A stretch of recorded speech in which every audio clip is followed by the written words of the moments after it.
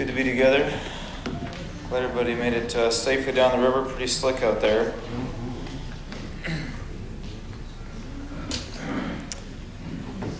I'm going to read out of Isaiah here.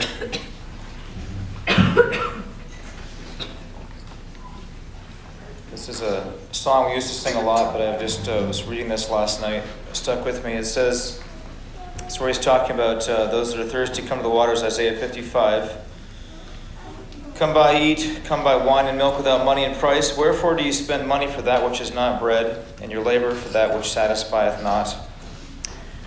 Hearken diligently unto me, and eat what is good, and let your soul delight itself in fatness. Incline your ear, and come unto me. Hear, and your soul shall live. And I will make an everlasting covenant with you, even the sure mercies of David. And I like here, I was just think about this line about inclining your ear and that leading to mercy. And I'm just aware reading this how important it is. We know that the Lord is always drawing us. He's always more than able to minister to us in every situation. What is on us is to incline our ear.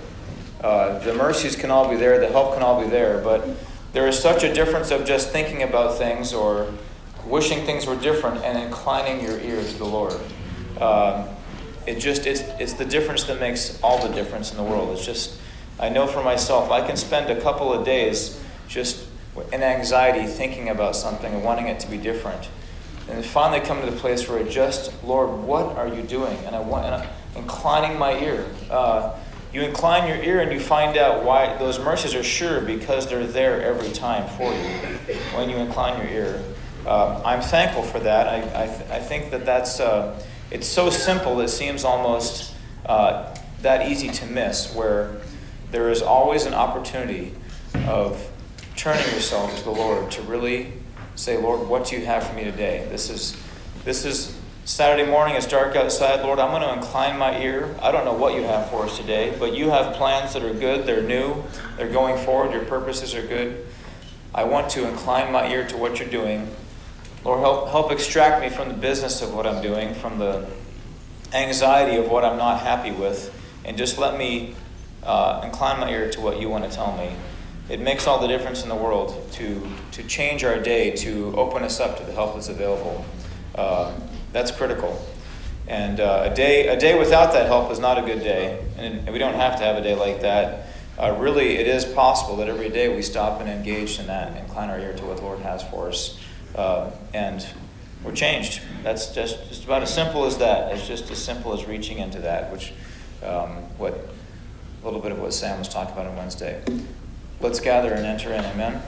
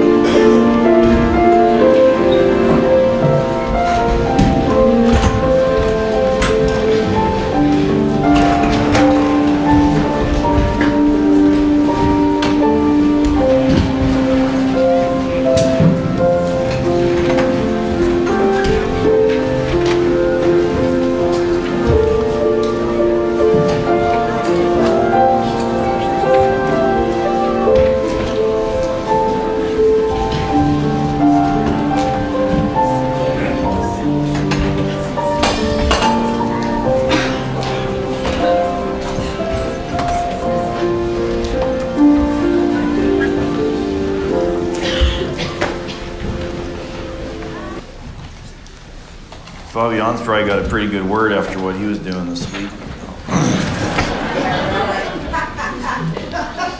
Looking forward to hearing that. For those that don't live here, he was doing his annual event of pumping all the septic systems. So, yeah, it is a necessary evil.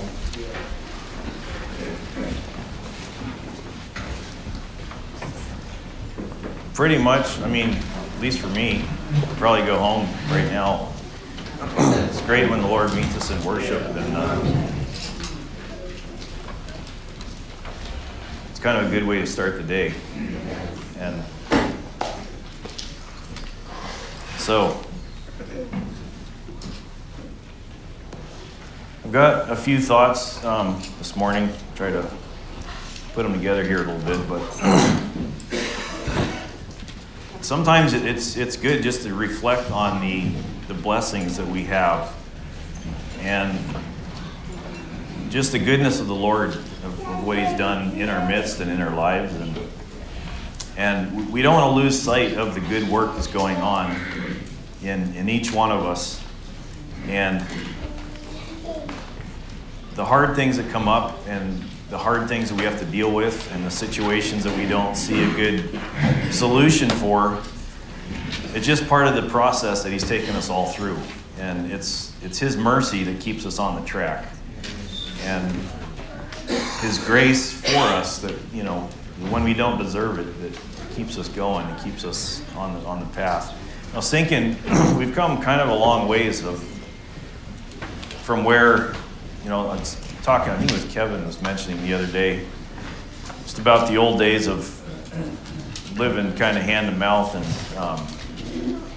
reminiscing about digging firewood out of the snow, you know, trudging through the snow just to get enough firewood to keep the stove running at the shop so that we could stay warm, and, you know, wondering where our next meal is coming from, and all the things, the hardships and the simple.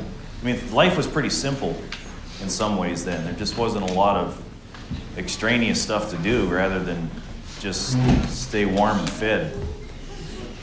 And we've been through a process since then, and God's blessed us on many fronts, but it kind of can bring a level of complication to your life that now it's like, how am I responsible with what I've been given? What do I do with the things that have been set before me to do and set on my plate to be responsible for?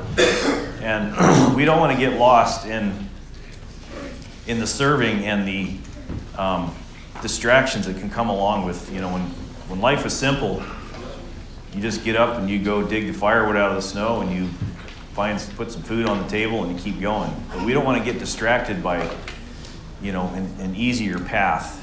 And because there is a lot that can distract us. And what I've been dealing with lately in my life is just realizing how far, or how much more in my heart I need to have a love for really the Lord and His work and the people here. Because I have kind of a pretty strong sense of duty, and that can take you down the road a long ways. And, you know, we get up and we come to church and we do the things that are required of us and things that I'm responsible for. And that sense of duty, and, you know, I'm here, I'm doing what I have to do, can take me down the road a ways, but it's not the thing that's going to hold me in the long run. And that's what I'm, you know, we go through seasons of life, and there's times where, you know, you feel really close to God. You feel, you know, after youth camp was a good kind of a boost and a jolt, and the kids that were here, and just the energy that's involved with that, you know, and you feel fulfilled, and you feel, you know, amped up for the journey ahead, and the kids are excited, but you know, you go through the seasons of life where you can go through other times where it feels like you're just performing a duty, and that's I mean, there's, we all go through those things. It's not a bad thing. But I have to come to the place where God, lead me, Lord, like a shepherd today. I don't want to feel just the sense of duty and I'm doing my part and I'm just going through the motions and I'm just here because it's the thing I have to do. But God, I look back and I see your hand moving in my life and the mercy that's kept me on the ship for these many years. And I want to see that every day. So it's not just a duty that I'm performing. Some of you know, a couple months ago now, I guess. When was it? Sometime in August, I believe. Peter Whitmer was up here fishing down. He was down in Anchorage with his brother. They went out of Seward fishing. And when they got back in, I went down to Anchorage and spent the afternoon and had dinner with them down there. It's really a great time. I haven't seen them for I don't know, I was trying to think. It's been 10 or 12 years or something. And I really don't have a lot of contact with him, so it's really great to connect. And he's been up here fishing a couple times. I told him, man, you really need to get your butt up here and see us if you're in the neighborhood. And he's like, oh, man, I don't know how I'd be received. I said, believe me, a lot of people would love to see you.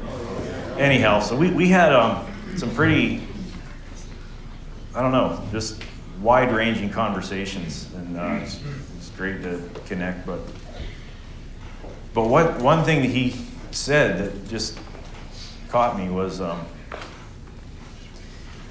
he said, "What is life like there now? Do you guys?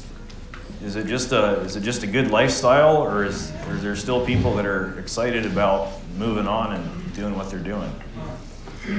And it was a great question because it's I don't know. I had to stop and I was like, well, honestly, there's a little of both. We're comfortable now. We've got room to move. We got nice houses. We got good program in place. And I said, really, for me, I said, I have to take it day by day because some days it is a lifestyle, and there's other days where I'm pushing into God. And it just caught me that he was, because he's kind of down there. He doesn't have a lot of people that he's fellowshipping with, but he's still crying out and searching for God in the place he is. And that is a danger, I think, that all of us can come to, is that this just becomes a denomination and a lifestyle that we're doing here. And I think that happens in the church out there is, they have their list of rules and their list of doctrines. And if you don't like this doctrine, go find another church where we don't want to get caught in just the duty of what we're doing here in the rote every day, step by step, do my thing. The thing that will keep us from being just a denominational lifestyle is when God, I want to love you with my whole heart. I want to love you like you love me. I want to be led every day like a shepherd. God, let me have my ear, like Gabe was saying this morning, is, when my ear is inclined to hear him, that's when the relationship is going to go somewhere, and it's going to be more than just duty. Because, it's what you sow to is so important to what you love and what you want to pursue. There's times when this book, the Word of God, is so alive, and I just love it. And seeing how things work together and how it's put together, but there's other times where if I'm not sowing, if my focus is not in the right place, you open this up and it's just, I can't even read, it's just like, shut it off. You get distracted so easy.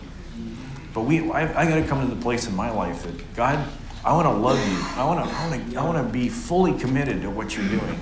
It's not out of duty. It's not out of rote. It's not out of a sense of responsibility. All those things are great, but God, there's got to be something working in my heart that I don't want to be distracted. I don't want to live a double life. It's funny. I didn't read, but I listened to audiobooks recently. I was on the road a lot, so but I listened to 2 books about double agents in World War II. And one of them was a Russian guy, Oleg, I'm sure you guys have heard about him, Oleg something or other. He was his whole family, his dad had been a KGB guy, and he was a KGB, and he didn't like the way that the communist system was going. So he started spying for the British. And he was actually turned out that he was the biggest source of KGB insider intel ever during that time. But he was a double agent because he was, in order to keep the information flowing, he had to get himself sent to Britain so he could be there to send information back to the Soviets. And so they would, he would send information back to the Soviets with stuff that wasn't really going to harm anything, but he had to keep giving them information so that they'd keep putting him in places where he could. Anyhow, but life was so complicated for them because they couldn't let either side know what was going on. And his wife didn't know what was going on. I mean, she lived with him, and everything was so compartmentalized of what he did. And the other guy was a British guy, and he was like a professional thief. He was he was breaking into safes and causing all kinds of havoc and a womanizer and all this. And he started spying for the Germans, but then what he really wanted to do would give German information to the British. But just their life is so complicated. I mean, they can't have any trails that can be followed. And it's like, they have these safe houses where they go meet up, and it's like, if I need something, I'm going to put a thumbtack on the top of an elevator down to the whatever, just all these complicated, I'm going to be eating. One of the things was, if you see me out in front of this place eating a Mars bar and carrying a plastic grocery bag, that means all this complicated stuff that was just fascinating. But just the peril they lived in all the time of, being caught by one side or the other. But, for me, I don't want to live in a complicated double situation like that. It's like, God, let me be all in. Forget all the other distractions and all the stuff that I got to be careful that this don't want to offend the wrong person and whatever it is. It's like, God, I want to be all in on this thing. I want to love you with all my heart, with all my soul, with all my mind. I don't want to be distracted by things that can come up and be just continue in a sense of duty, because that can only take you so far. There's a great scripture. We'll turn over to this, and I've always been sort of bugged by this story. This is in Luke 10.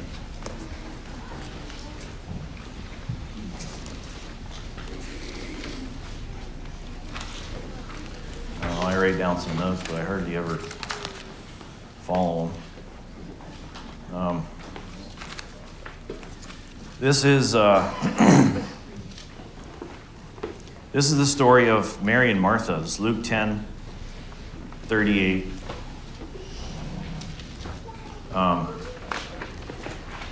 It says, it happened as he went that he entered a certain village, and a certain woman named Martha welcomed him into her house. And she had a sister called Mary, who also sat at Jesus' feet and heard his word.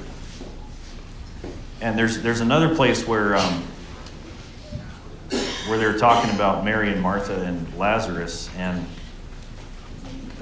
it says Martha, I think it says Martha, whom Jesus loved, and her sister, and Lazarus. So it's like he was calling Martha by name, but didn't mention, you'll see it here in a minute. But in verse 4, he says, Martha was distracted with much serving, and she approached him and said, Lord, do you not care that my sister has left me alone to serve? Therefore, tell her to help me. I love the way this translation says that. Tell her to come help me. I'm doing all this work, and she's sitting there at your feet listening to what's going on. And Jesus answered and said to her, Martha, Martha, you are worried and troubled about many things. But one thing is needed, and Mary has chosen that good part, which shall not be taken away from her. And I don't know, I've kind of been bugged by that story over the years, because there's stuff to do. We can't just sit around and, let somebody else do it. We all got to do our part, right? We got to pitch in, and we got to go to work, and we got to do the things that need to do, we do. I mean, you can't just sit around and be religious all the time, you know? But I don't think that's the heart of what's going on here. Yes, we have to be responsible. Yes, I have to perform my duty. Yes, I have to do the things that are put before me. But my focus has got to be, God, I want to find you in the middle of this. In the middle of my serving, in the middle of my duty, I want to be sitting at your feet and have you speaking to me in whatever situation that I'm in. You know, I'm doing my job, I'm doing my thing, but I don't want to be distracted by those things. I want to sit at your feet and have your word be the thing that's ministering to me. It was funny, there's this guy at Graham when I was growing up. He was, I don't know, I just thought of this when I was distracted by things, but he was, those were simple times too. We had a lot of work in, out in the woods, working on wood. We burned like 400 cords of wood at Graham River a year when we were at peak operation there. It's a lot of wood. I forget, it was like, I think at one time there was like 40 fires burning in stoves, because we had like 30 cabins and stove all in, a couple in the tabernacle. It was just a lot of wood were burning. But anyhow, this guy would be out there and he would work in the garden, be a bunch of people together. He'd wear earplugs and he had this little New Testament in his back pocket. And he'd pull that thing out every now and then and read it and go back and kind of get this contemplative look on his face and go on and do his thing. But it was, he's fairly religious, but he kind of was making a point of, I'm just got my earplugs in, I'm tuning out all the distractions of whatever you guys are talking about, and I'm just here, me and the Lord, going about my duty. And it's kind of religious, but it's I have to kind of use that picture to say, I want to block out the distractions of what's going on. And I have to perform my duty, and I'm here working, and I'm doing this, but God, I want to hear your voice in the middle of this. I don't want to just be performing my duty and going and being a good boy and doing what's required of me. God, I want to find you in the middle of this. Let me love you the way that you've loved me. Because that's where the life is. That's where I'm going to find fulfillment in my life, is when I allow myself to sow and to have that love that's there. That's what's going to hold me through. I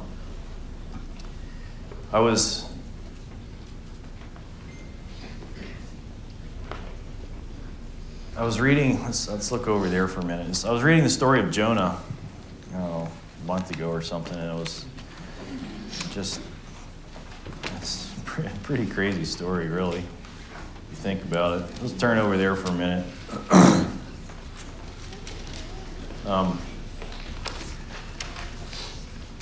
Things were pretty complicated back in the Old Testament, where they were to come to the Lord. You had to bring your dove or your goat, your sheep or your bullock or whatever it was, and go through all these steps to come to the Lord. And that was, you talk about duty. That was a pretty big duty to go through all those steps. And if you missed one of them, when the high priest went into the Holy of Holies, he had a rope attached to him that if he screwed something up before he went, and he had these little bells on the bottom of his robe. So when he went into the Holy of Holies, if they didn't hear those bells ringing for too long, that meant that he had died in there because he had done something wrong. And they'd use that string to pull him out of the Holy of Holies, because if somebody else went in there to pull him out, there's only certain people that were allowed into there. But you talk about duty and going through the motions of having everything right. That's pretty heavy duty. And fortunately, we don't have to live like that. But here's a guy, Jonah.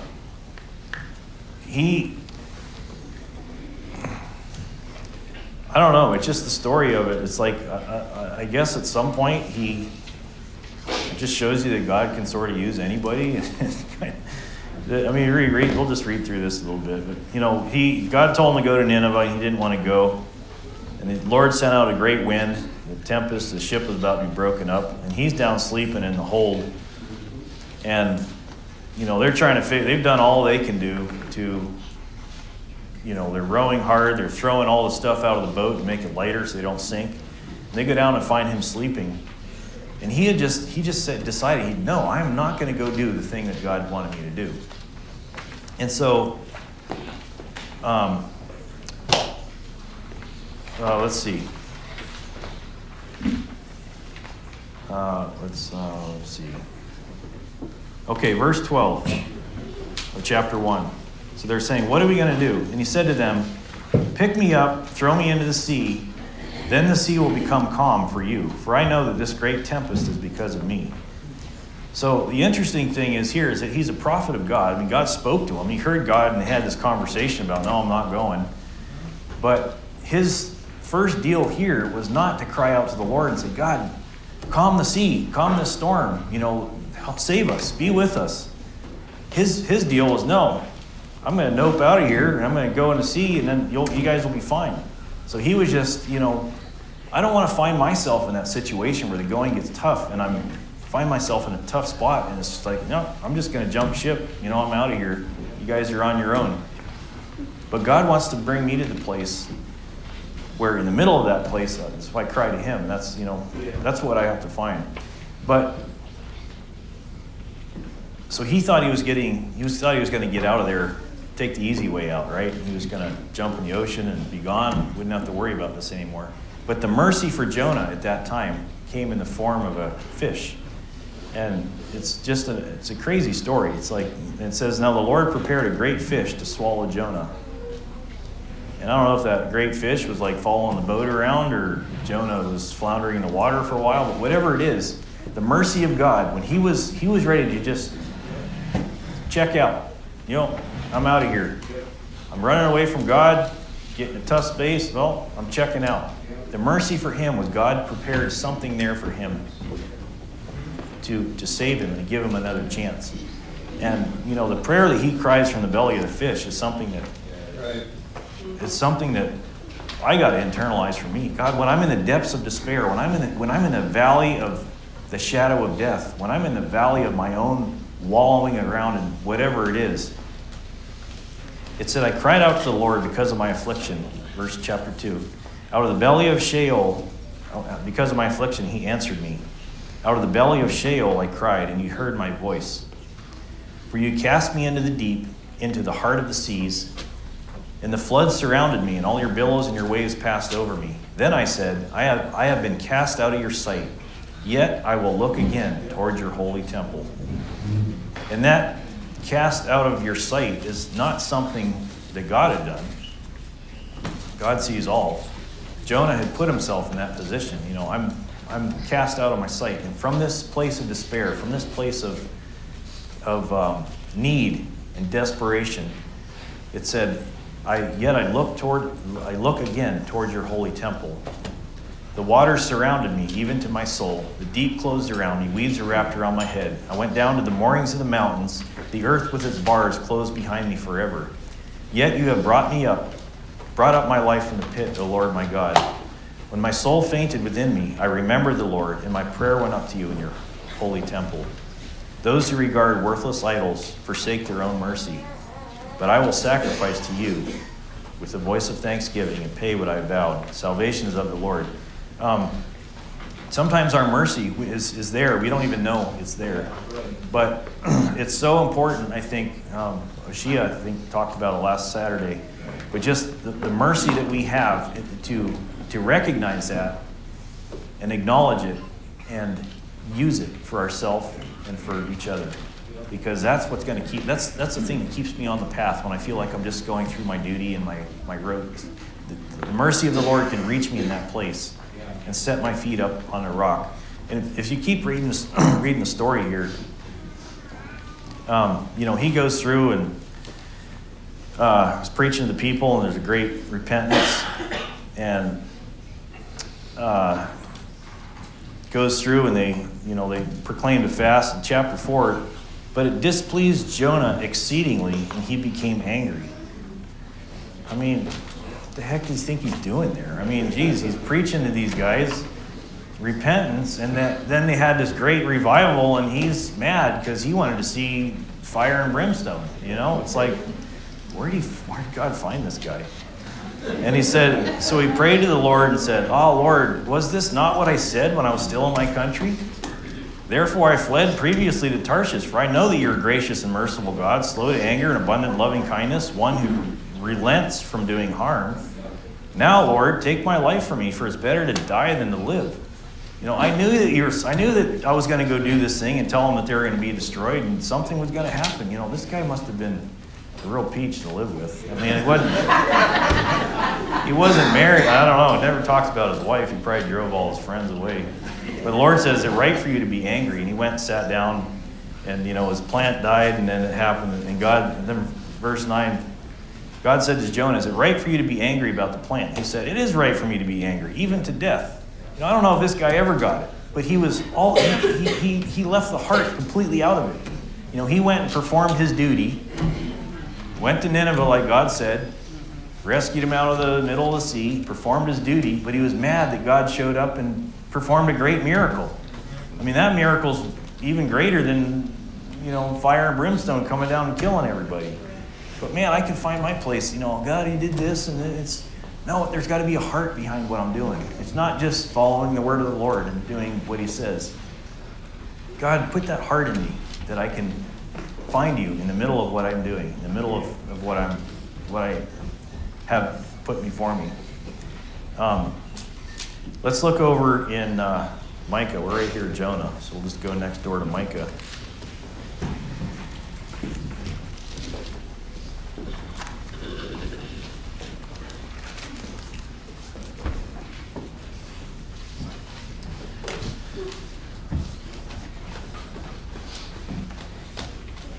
It's Micah 6.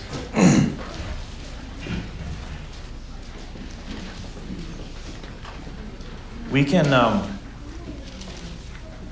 mentioned before, we can overcomplicate things, I think, and I'm so thankful that the situation we have now and the opportunity we have now of being able to enter his presence boldly before the throne of grace and find help in time of need is so available to us when we use it. Back when it was so complicated, I mean, you think about the priests. You talk about duty, performing all that butchering at the temple and the bloodbath that must have been. You think out in the desert when it's hot and dry and stinky and all those animals that they were killing at the front of the temple. Holy cow. That would have been, you think of the flies, or a dead cow, I should say, right? But all the flies and the stink and the yuck that would have been right there. I mean, they were collecting all this blood. I mean, they must have had some kind of a cleaning because, man, you talk about quite a process to be able to come to the throne of God and look for forgiveness. But we have such an opportunity now. No matter where you find yourself, where in the season of your life you are, in the depths down there with the fish, in the bottom of the sea, feeling like you're performing your duty and not, getting whatever you think that you deserve for that, whatever it is, in the middle of wherever you find yourself today, there is access to that throne of grace. There's access to come in the time of need, in whatever place you find yourself in. And I think sometimes we just need to simplify what our thoughts are. And this I want to read this here. This is Micah 6, verse 6. "With what shall I come before the Lord and bow myself before the high God? Shall I come before him with burnt offerings, with calves a year old? Will the Lord be pleased with thousands of rams, 10,000 rivers of oil? Shall I give my firstborn for my transgression, the fruit of my body for the sin of my soul?" And this is what, up until this point, they did have to go through all these things, the rams and the cows and all this stuff. But here it is, verse 8. "He has shown you, O man, what is good. And what does the Lord require of you? But to do justly, to love mercy, and to walk humbly with our God." It's a lot of stuff that's just distilled down there, It's forget all the stuff that I have to bring and feel like I need to sacrifice. It says, I've shown you what the Lord requires. do justly, to love mercy, and to walk humbly with our God. Jesus said a couple times of, what do the people would come to him and ask him, what do I need to do to be saved? And what do I need to do to, have eternal life, or to, what's the way? Tell me what the formula is. And he distilled the whole law down to the two things of love your neighbor as yourself and love the Lord your God with all your heart, with all your soul, and with all your mind. And I think that's where God wants us to come to. Is that all the, we've gone through changes here recently. A lot of things have changed. But it comes down to, if I'm loving the Lord my God with all my heart, with all my soul, I'm loving you guys as I love myself. And that, I've got to love myself too, right? If I got those things, if that's where my heart is, all the other things are going to fall into place. I don't have to worry about the rules and the regulations and the drudgery, whatever it is. God, I've got to come to the place where I love you with all my heart, with all my soul, with all my mind. That's where the life is. He is so much, we've heard a lot recently about relationship and about, the need for us to have that personal connection to God. And as we sow to that, that's where the love is going to be built. It's not something that I can drum up. It's not, God's not Santa Claus sitting there and just handing out presents whenever I ask him to. He wants us to seek and to find, to pursue him. And that's where we're going to find him in our life. Richard said recently, I think, just because you asked once and nothing happened, don't take that as a no. Don't take that as God doesn't care about me. He wants me to keep asking, to keep knocking, to keep beseeching him for situations that I can't do anything about. Beseeching him for the issues of my own heart that seem insurmountable, or seem that I've dealt with this thing so many times. He wants me to keep asking, to keep seeking, to keep knocking. That's where the relationship and the love is going to be built. Is when I that continual coming to him. I get past the duty. I get past the just going through the motions and getting to the heart of what God's looking for. The Lord requires do justly. I think we don't want to find ourselves with differing weights in our bag, as it says in, I think it's Proverbs or Ecclesiastes, one of the two. Read through Proverbs sometime. That's what the kids here, read through Proverbs sometime. They're a little short. My dad used to tell me, I think there's 30 chapters in Proverbs. He's like, read a proverb, one of the chapters of Proverbs every day, every month, and there's a lot of good stuff in there. Anyhow, that was a freebie. But do justly with one another.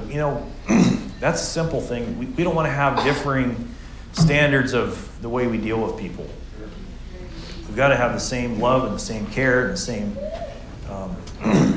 the same grace, the same mercy for all of us, for each one of us. Do justly. To love mercy.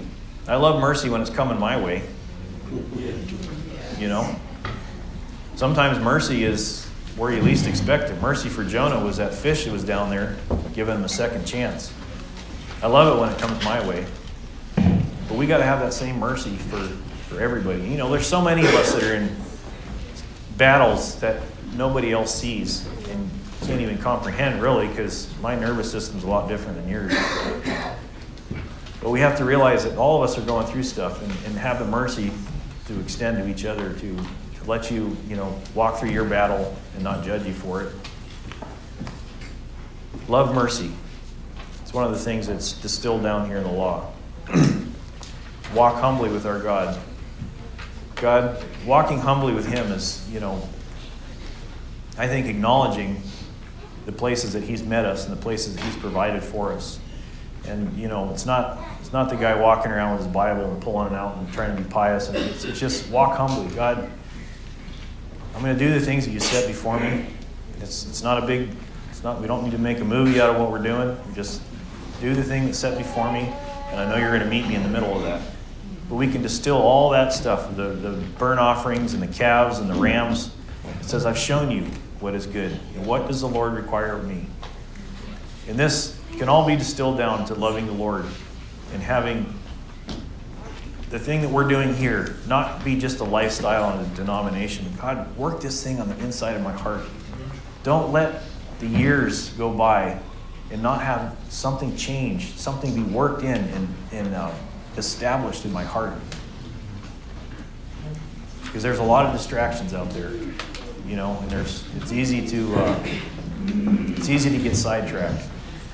These days you can't look at the news or anywhere without hearing about pretty decent football player and some chick that sings songs getting together, and it's like you can go off on a tangent and all of a sudden it's this huge, it's like everybody needs to know about this and every little detail and whatever. It's like, it's probably going to be some breakup song about some tight end is going to be working there somewhere.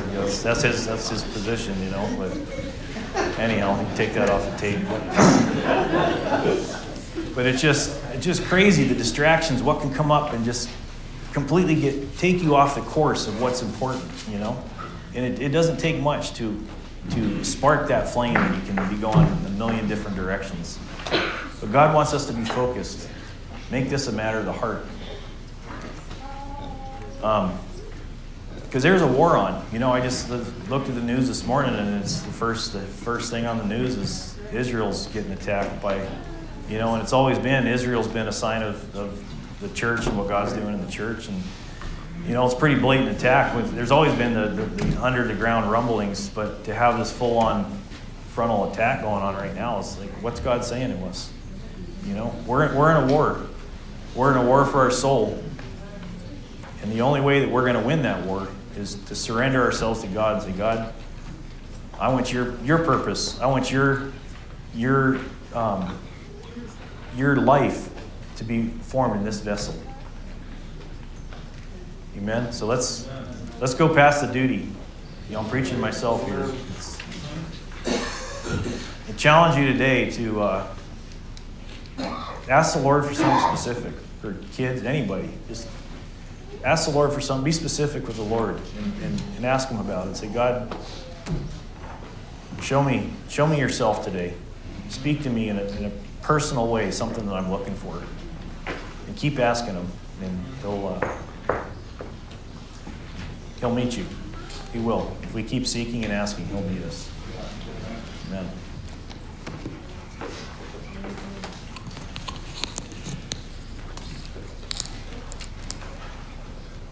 Okay. There's a memorial service today for up in Fairbanks. There's a lot of people going, right? There's quite a few.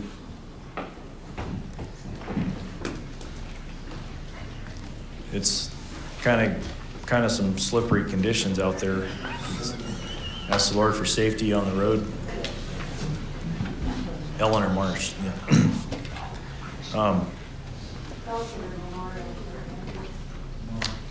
Tomorrow? Okay, yeah. Believe for a good time there. I think your sister passed away, so keep Mary in prayer. Anything else? All right. Well, thank you, Lord, for this day that you set before us. We ask you for your leadership. God, we surrender our hearts to your work in our life today. We ask you that you would keep everybody safe that's traveling today, Lord. We thank you for your strong arm that goes before us. And we allow ourselves to be carried today. Amen.